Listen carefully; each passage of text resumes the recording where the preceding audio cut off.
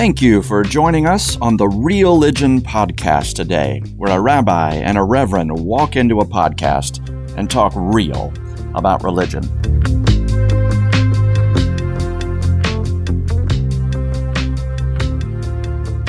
Joel, good afternoon. Howdy. I can't see you today, man. Where's your video? Wait, what do you mean? All I see is a little, globe on brown background. Oh, yeah. You know what that's from? That's a picture from the video game No Man's Sky, which is a fascinating little game. That's not so little. Had no clue, but I realize you are the guy that plays 400 video games a little, and I'm the guy that plays one or two video games a lot, so I get it. Yes, as your level in Call of Duty attests to. Hey, thanks for that Passover episode. It's gotten some great feedback, and I know a lot of folks have listened to it and been grateful to hear more about the Jewish faith through that beautiful ritual and celebration. And how was it for y'all? Well, it still is going on, but the actual Seders were great. Our first one, typically my wife and I, or not typically, in the last 5 years or so, we've had 40, 50 people over our house. And of course, this year, like last year, we weren't able to do that. But we are blessed enough to have both sets of parents in town, and then one family that's kind of in our pod and also has an infant. And so we had a good time, did some creative things, and I also used everyone as a little bit of guinea pigs for my congregational Zoom Seder for the next night. And we're still going, and I'm already craving pizza, nice. Which I can't have until Saturday night. Is it Saturday to Saturday? Is that the way it works? Well, it depends how like most things in Judaism, it's complicated. It's a very long explanation that very few people would be interested in. Needless to say, I celebrate 7. Nice. And then you have a holiday coming up. That's right. Yes, Palm Sunday was the other day, and now we are in the midst of Holy Week, our 7 days of celebration and preparation and anticipation. And you look surprisingly, well, maybe it's not surprising, but you look calm and happy. Is that just the Zoom glow, or how are you feeling this week? That is the experienced pastor in me knows that on Holy Week, Easter week, you enter Monday as if it's already Thursday. So you can't do Monday stuff, Tuesday stuff, Wednesday stuff on Holy Week. You just have to jump straight to getting everything ready.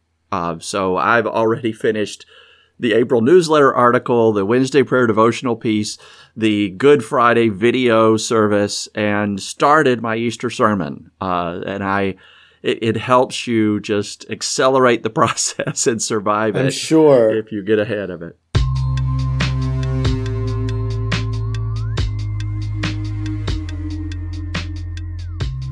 Well, I'd love you to take me and our listeners through it. I mean, I certainly know very little about Easter, but it seems like there's a whole kind of lead up to that, and I'd be interested in that. Sure. And maybe that's a great place to start, is what are the things that you feel like you know or understand about Easter, and then we'll take it from there. If I say Cadbury eggs, is that offensive? Totally fine. Of course. Yes. And the bunny and all that. Exactly. Yes. Well, I mean, I certainly understand that Easter represents the resurrection of Jesus. And from something you said last week, which resonated with me in terms of some things in Judaism, is that if you don't take seriously his death in terms of going to church, ritual, theology, it doesn't maybe make much sense to then just come on Easter. So I'd love to hear a little bit more about that. Sure. I mean, I don't want to box you in either. I mean, just go with whatever you want.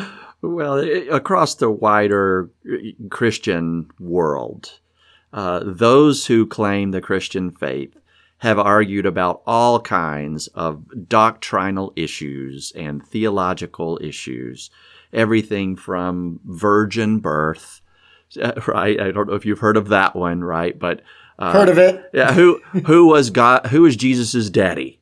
Right? There's this gal, Mary, and she's suddenly pregnant, and Joseph doesn't. She was engaged to Joseph, but they hadn't been together yet, and she's pregnant. So what's Joseph going to do? Is he going to discard her?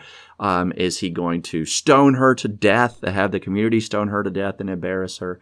And one of the Gospels kind of talks about it as if Holy Spirit is the father of the child inside the virgin, which really in Greek just meant little girl Mary. And Christians debate the genetic and scientific and issues of all of that. For me, the core of Christianity, all those other issues that we've debated and argued about for a really long time, they're interesting and they make for a great topic and teasers and curiosity sparks, but Easter is kind of the one. If Jesus of Nazareth was a smart guy, a rebel, a teacher, a prophet, somebody who was willing to challenge the status quo, a Mahatma Gandhi, Mother Teresa, MLK, all wrapped in one. Somebody who tried to face down oppression and challenge the systems and take care of the orphans and the sick. If he did all of that and then died because of it, we have thousands of people throughout time that did that. And there are a lot of Christians who struggle with the Easter stepping stone. But the Easter stepping stone is, yes, he did do all of that. He taught those things, he challenged those things, he cared and healed. And because he didn't just die because it was God's plan, he died because he challenged the systems and structures, because he lifted up the poorest and the marginalized and the most oppressed. That's why the religious leaders in the church killed him. And when I say they, I really mean we. That we have a song that we sing around Easter time. Were you there when they crucified my Lord? And the answer to that implied is yes, we were all there. What makes the Christian faith a faith isn't anything else other than 3 days later, he rose again. And there were witnesses to that and storytellers of that and people who encountered that either in the body and some in some other form and some in a feeling and some in a kind of an ethereal encounter with him. And Easter becomes that point where whatever he said, whatever he did, whatever he taught, we have to know that it leads to a confrontation with those who are in charge and in power, which is sometimes us. And our complicity with those systems is sin itself, and the consequences of sin is death, just like Jesus' death. But death doesn't get the final word. There is something more beyond that. And we couldn't believe that if not for his resurrection. So Easter is it's not just a woohoo, after death, I'm going to live again. It's I am going to fight the principalities and powers that cause death, that cause sin and pain and destruction and sickness. I'm going to fight those, even if it costs me everything, because its real cost is nothing. Easter is a promise that our fight against those things that lead to death for ourselves and for others is not in vain.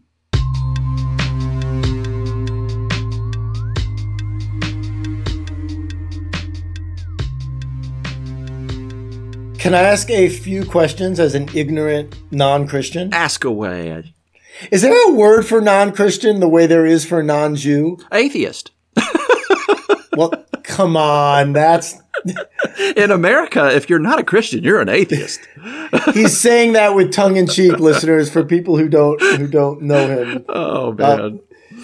But no, I mean, is there a word for non-believers?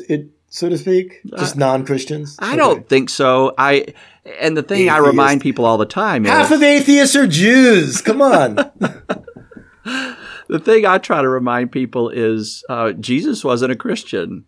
He was a Jew, a Palestinian Jew. So Christians is something that we invented to try to capture those who are going to say his way of doing all this and his enlightenment about life itself means something to us.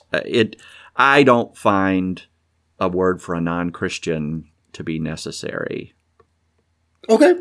Let me ask you this. According to, mainstream theology, and I'll leave it to you to define that, did Jesus know that he was going to be resurrected? Oh, great. The Gospels have different versions of that. So in a lot of Christian theology, one of the earliest debates about Jesus was, is he fully human or is he fully God? And that may sound strange, right? But what we're saying is there was a heresy called Docetism early on that the early church erased. And it was that Jesus was fully God and just put on the appearance of humanity. So he knew everything that was happening, and he taught us how to live as if he were a human. We could mirror him in our own humanity, but he wasn't really a human. He was fully God. And the church rejected that and said, no, he was fully human. So then there became this other heresy that said, well, if he's fully human, then he couldn't know everything. He had to have wondered. And the church accepted that hesitantly, but still wanted to hold on to. But remember, he's fully God. And in the end, we came to Christ has two natures. He's fully human, fully God. But some people do interpret that fully God part of Jesus to mean he knew everything. And I don't. There are certain prayers. I would have guessed that you don't. Right. Well, and I'll tell because well, for me, and tell me if you think this is true also. If he did know that he was going to get resurrected, that takes away the power of him being killed and sacrificed for what he did and for the values that he lived by. Because if you know what's going to happen afterwards and there's not a quote unquote real punishment, it doesn't mean as much. Perfect. And the four Gospels kind of tell the story of his resurrection. Some of them have him praying before he's arrested and sweating blood as he desperately begs God to take this cup from me. And then at the end of the prayer, he kind of says, but even as I ask this, don't grant me my will, grant me your will, God. Whatever your will is, I'm willing to go along with, but please don't let them kill me. And then other versions of it have him prayerfully, calmly saying, the Son of Man will be killed, but will rise again on the third day. And it has a different attitude to it. The most desperate Gospels were the ones written closer to his death. And the more calm, reflective Gospels were the ones written further from his death. So you can, in all four versions of the Jesus story, the four Gospels are all in Scripture for us. So they do give some credibility to the desperate human Jesus who doesn't want to die, and to the confident Jesus that trusts that even if he does die, God will do something beyond death. And I'm okay with that, right? Because that preserves the fully human and the fully God aspect of this person. But a lot of people kind of pick a favorite gospel, and they go for the more human. He didn't know anything. And others go for he knew everything and he was totally fine with it. He didn't mind. He was doing it for us. I tend toward the one where he didn't know. Now, granted, did MLK know he was going to get shot? He didn't know, but he knew. Right? People were threatening things, throwing Molotov cocktails through his front window, sending him constant threats, and he felt and he feared violence was coming his way, but his cause was worth risking himself in order to go forward in that. And I wonder if Jesus was like that. Yeah, and I totally agree with you. And we should all kind of think and struggle in our own sense of theology and morality of what are those causes for us. The one thing I would nitpick you on is that knowing that you might die is different than knowing that if you die, you'll be resurrected. Oh, nice. And for MLK, a Southern preacher, the resurrection, I feel, was pretty clear for him, but he also wisely wanted to live every moment of life. He didn't want to die. He didn't want to be a martyr. We did that to him because of what he said. And that's where a lot of Christians will also disagree about Easter. Did Jesus want to die or have to die? And it's a kind of a quickie core theological question that you can ask a Christian to figure out where they are on the wider spectrum. Some Christians would say Jesus had to die. Like humanity is crushed, we're all doomed, we're all trapped in sin, we're obviously never going to be able to follow the law completely ourselves. We were given the Torah, we were taught everything, and we didn't follow it. And every time the prophets come and reteach us how to follow it, we still break it. Oh my goodness, we're broken human beings, we'll never be able to meet God's expectations. Therefore, God sends God's own self in Christ to pay the debt, to make the sacrifice. And those are called atonement theories. What does Jesus' death do for humanity? And some Christians will say, yeah, he had to die. That's the only way God could solve the problem of creating a sinful humanity that God loved and didn't want to condemn. So God condemned God's own self on behalf of humanity. Other people, and I'm more on the second camp here, say, nah, Jesus didn't have to die. We killed him. Like, he was here to be a Messiah and a teacher and a prophet and to show us how to live.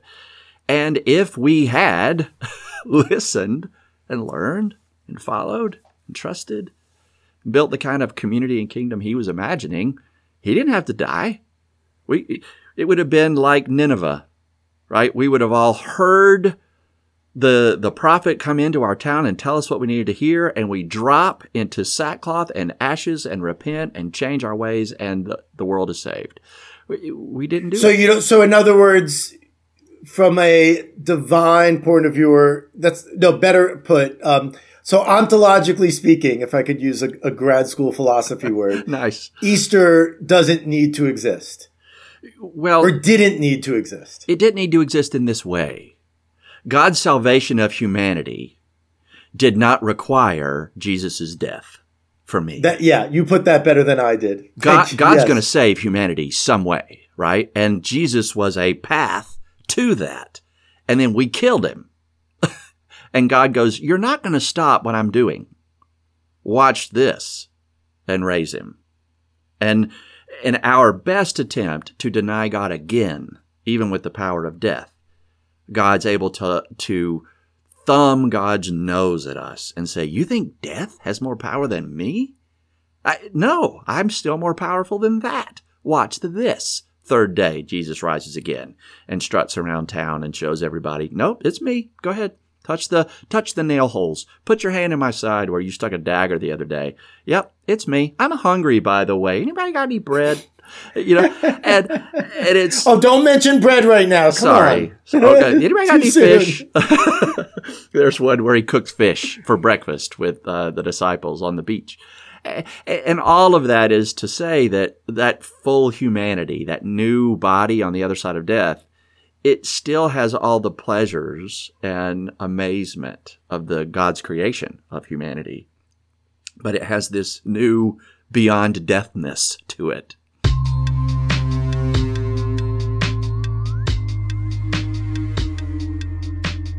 My very cursory viewpoint of Easter is that it's a jubilant, happy holiday.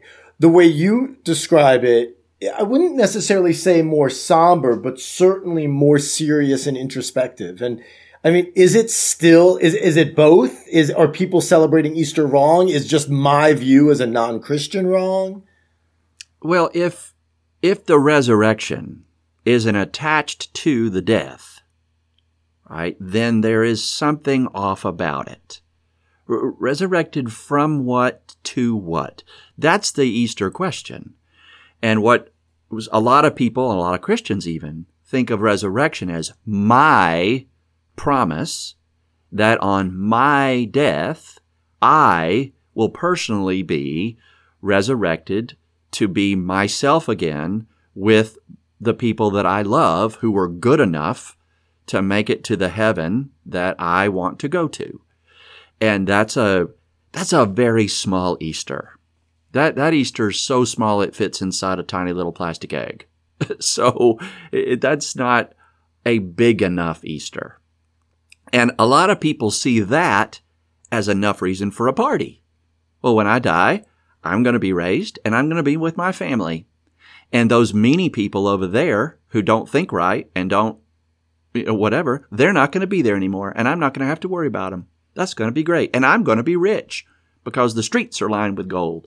And they throw a party for that. That is not Easter. I mean, Easter is, thy kingdom come, thy will be done on earth as it is already in the heavens. Whatever God's vision of community is, that's coming. And the fact that it's not here already, that's our fault as humanities. And it's going to kill us. Every single one of us. And whether you're rich or poor or white or black, you think you're winning some race? Right? Those who are first on this race end up last in the great heavenly race. Dadgummit. And it's all going to get flipped upside down. And the new community is going to be resurrected and populated from God's beloved creation. So it is definitely worthy of a party. It's amazing and fun. But I sometimes see people partying for more personal, even selfish reasons. What's in it for me? Where's my gift? When do I get in?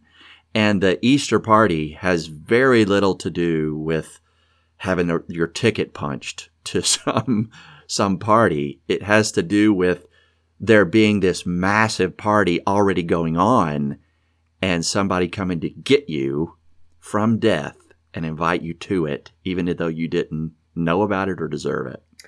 And is that your central message? I mean, is that kind of, so every Passover when Shabbat, because Passover is a week, there's always a Friday night where there's Passover. So this coming Friday for me, when you preach on Sunday morning, is that typically your main challenge to everyone or your main teaching?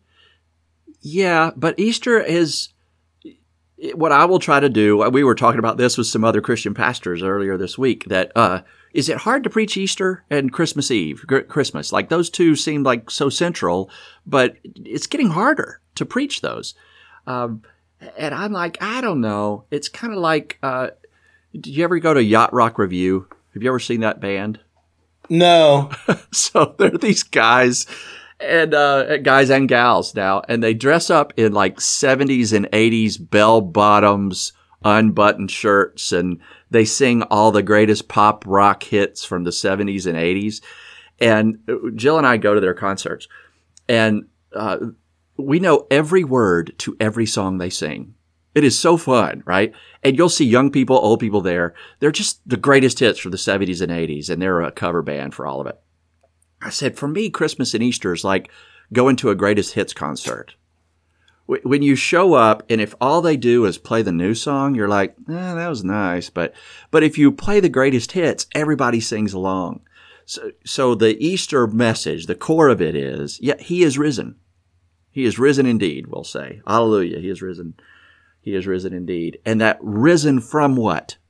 Right? Risen from death. And risen for what? Right? To deliver God's community. So it has to be attached to the communal aspect in order for it to be the good news. If it's just personal, he's risen from death, woohoo, I'm getting through death too, that's not good enough. That's a very shallow, empty, half Easter message. But if it's he is risen from death, death has lost its sting, is one way Paul says it, and somehow this new community that is everlasting, eternal, where we live together in harmony and peace, and there is no more sickness, there is no more pain, there is no more grief or hunger or oppression or poverty or homelessness. All of that is going to be erased, and it's coming. And people are going to find themselves sucked up into it. It's just going to appear for us. That's amazing. Then a little third part that I often include in Easter messages is, so get busy working on it now. Let's accelerate it, that community to arrive sooner. That, if I may say so, that's a very Jewish kind of comment, or at least one that I perceive it as. And I'm not trying to appropriate, your theology and say it's Jewish. Obviously, I'm being a little bit funny. I'm learning from you and from Jesus, my two favorite rabbis. Nice. But please don't put me in front of him. I can't. I don't. I was not as humble nor as generous as he was. But I just lost my question, Joel. See, you compare me to Jesus, and now I'm I'm speechless. I'm completely well. I didn't compare you. I just said you're one of my favorites. You're one of my two fair, favorites. Totally fair point. Thank you. I need to be put in my place very, very often, and it's good.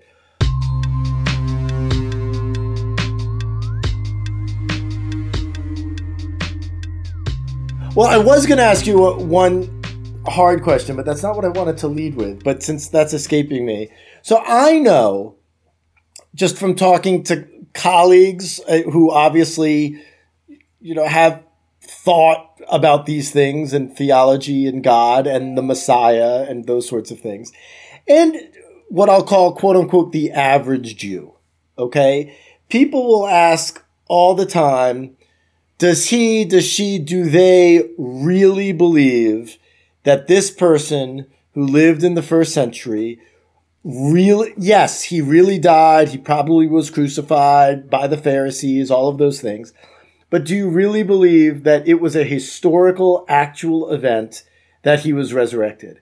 And as part of your answer, does it matter if it actually happened? Oh, that's great. Yeah. And I'm so glad you asked the second one, because the second one's more important than the first. Right.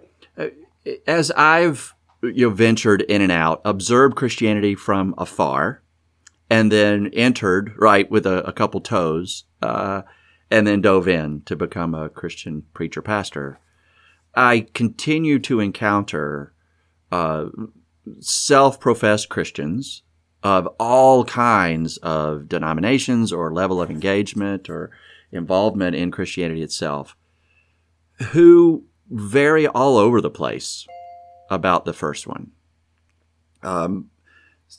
I would say there are Christians who aren't sure Jesus was a real person. I would say there are Christians who think he was a real person, but was the illegitimate son of Joseph and Mary, not this, a child by Holy Spirit of God. There are Christians who feel pretty sure that Jesus died and somebody stole his body. And the disciples made up the story about him being resurrected. I think anywhere on the spectrum, from barely believing core essentials of the story to buying the whole thing hook, line, and sinker, there are self-professed Christians all across that wide spectrum. For me, I feel pretty sure that this Jesus of Nazareth was a real person. I feel pretty sure that he did say and do some of the things that we have some stories about him saying and doing. And I am quite sure that if he said and did those things, people killed him for it. I continue to see people get killed for those kind of things or less. So, agreed. Yes. If he existed and did and said those things, you bet 100% we, the leaders, religious and political leaders, killed him for that. Then the resurrection part, the Easter part. I am betting everything that that's true. And the majority authors of the New Testament are a guy named Paul, who was a Pharisee among Pharisees, and he wrote a bunch of books and letters about Jesus.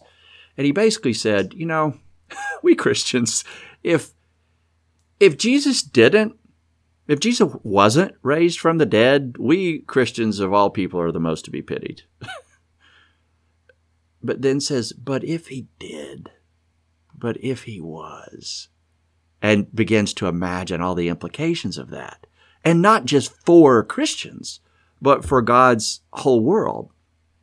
That's where I get excited. And whether or not it is actually 100% true the way I'm thinking of it, what's more important for me is I lean into the belief / hope / imagination / joy / promise of what comes if it is. Beautiful. And because what that imagines is better than what is today. And I want the brokenness and the sickness and the illness and the destruction and the war and all that of today to be erased. And I want the new to come. The hard part about there's the 1 and 2. The step 3 is, am I willing to carry a cross in order to make it happen myself? And that's where I feel like if somebody is going to be measured against Jesus, boy, I don't think any of us can measure up to that. But one sign of that would be, are we taking up our own cross and following him to make that kingdom come? And I don't see a lot of people doing that. So does it really matter? I hope not.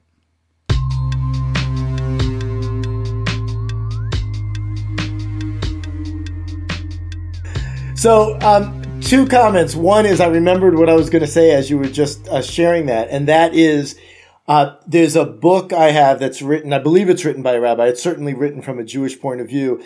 And the book's title is There Is No Messiah and You're It. I may have brought it up on an Afterlife episode or something, but that's what I was thinking of when you talked about, okay, now get to work. That it's not all about Jesus.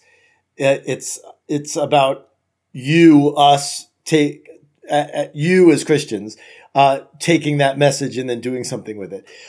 The other thing I was going to say, which is somewhat off topic, but I was thinking about you hard yesterday, Joel, because I was getting my car had a recall and needed a software update. So I'm sitting at Honda for about 45 minutes. And, the indoor lobby of Honda is the last place I would expect 2 strangers to have a religious discussion. But there we had it. And it was 2 people that, it was the whole, where do you go to church? I heard the whole conversation. And the woman at one point asked, so what does it mean to be saved? And I'm just sitting there. I was like, oh, I want Joel to be here so badly. And the gentleman said, well, faith in Jesus. And she said, absolutely. I don't understand why people have a hard time with that. And then they started talking about the vaccine. And one of the things that made me think of this is the comment you said about it's not just saving my life, it's about us all.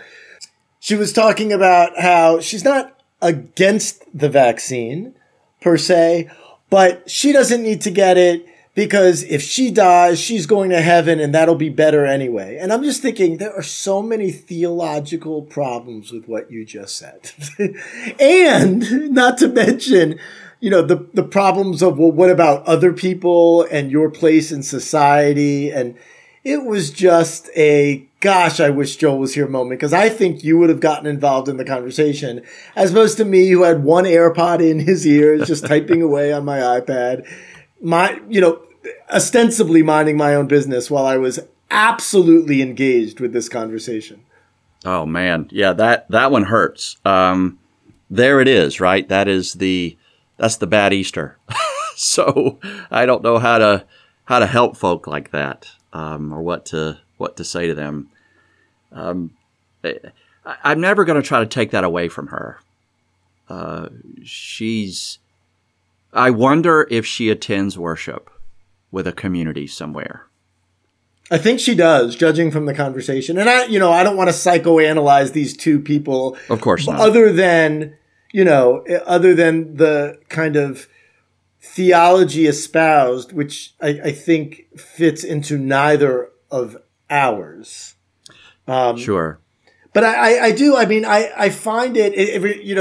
I'm sure you've seen this just as a human, let alone a Christian. The footprints on the beach, and Jesus carried me. This whole idea that all you need to do is believe in Jesus, and then Jesus will be with you and will help you through your difficulties. And I mean, that to me sounds like the ticket punch. And there, by the way, there's parallels in Judaism for this. I'm going to do these mitzvot so that God rewards me. And if I don't do these mitzvot, who knows what will happen? I mean, I'm not by any means judging one over the other. I'm just judging that kind of mentality. I think that's spot on. So in Reformed theological Christianity, what we try to remember is if we're doing something in order to get something in return from God, if we're putting, if we have this if-then conditionality to what we're doing with God, if I blank, God will blank, then we're probably messed up. We're probably off. Something's wrong about that. We are trying to manipulate and control God. And that is a very arrogant, nasty position to put ourselves in. Really, it's the only one that works is to realize God's the creator, God is the life giver, God is the one who brought us into being out of nothing. And when we return to ashes and dust, God can rebreathe us into being again. Our only response to that kind of God is, what do you need? What do you, thank you. What do you need me to do? So we look at grace first and then respond, so that our response is never to earn a grace. It's always a thank you for the prevenient grace, the grace that came beforehand. And the Reformed theological perspective tries to flip those around. So the footprints thing, I can do, the footprints in the sand, that's fine.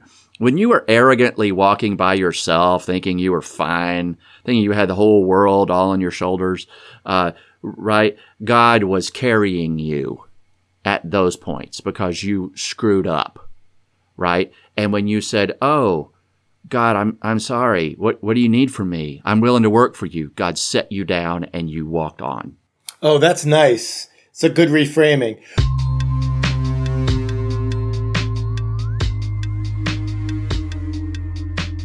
Well, also because certainly in Judaism too, there absolutely is a time for comfort where, if you don't need to be challenged, nor should one be challenged all the time.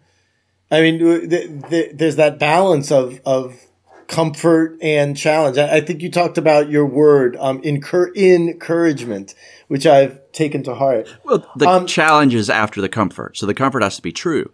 But the problem I find as a preacher is I have to challenge the source of people's comfort.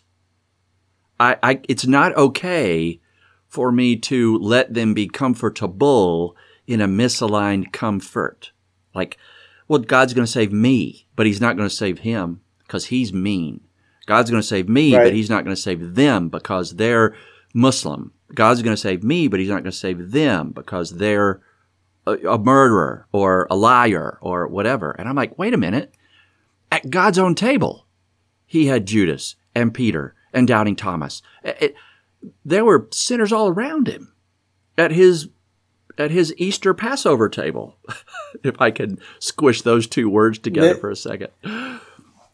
And before we conclude, what is the correct greeting? I mean, does one say Happy Easter, meaningful Easter, other than He is risen? That I'm not going to say, but I'm happy to say, Happy Easter or something of that I don't think sort. there is one, but inside, we don't need one. I don't think healthy Christians impose our language on others. Right? We just use it inside ourselves. So, for sure. So whatever if you want to say Happy Easter, that works. I'm fine with that. If you want to say, hey, how you doing? Happy Sunday, whatever. I'm okay with any of the above. Inside the church is, Alleluia, Christ is risen. And they will say, Alleluia, He is risen indeed. Well, because, as Jews as a minority tend to be very sensitive about words people say on our holidays. And as I'm not going to say a Christian nation, but as a non-Jewish nation, we do know a lot of people who celebrate Easter, and we want to, for those that have that faith, we want to encourage that, and especially people we're close to. Every time I say Alleluia, I think about His Jewishness. Sure, right? It's Psalm 150, right? And Ale is praise, and then the back end of that is the unspeakable name of God. So we're basically saying praise God in one way or another. Absolutely. Well, I think we can end with that thought. Hallelujah. And as I eat Cadbury Easter eggs and Peeps, which I do all year round, I do hope for our listeners that celebrate Easter, it's a meaningful and both challenging and comforting holiday that continues to bring a sense of shalom, of completeness and peace to us. I have a weird question for you. You said an egg is on the Passover plate, correct? Correct. I wonder if the Christian Easter egg is an appropriation. Oh, it's so interesting. I have no idea. I've never even thought about that specificity before. I've thought about Passover, as you know, as an appropriation. That is interesting. I don't know. If so, I also don't know what sorry. we're going to talk about. I don't hold you responsible, I promise.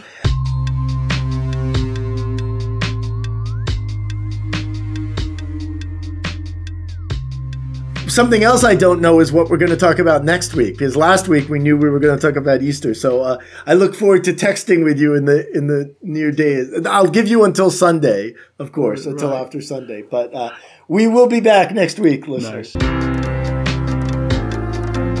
Thank you for joining us on the Real-Ligion podcast today, where a rabbi and a reverend walk into a podcast and talk real about religion. I'm Reverend Joel Talbert. And on behalf of Rabbi Eric Linder and all the Real-Ligion fans out there, we thank you for being with us today and invite you to send us any feedback or suggestions or topic ideas to realligionpodcast@gmail.com. Until next time, keep it real.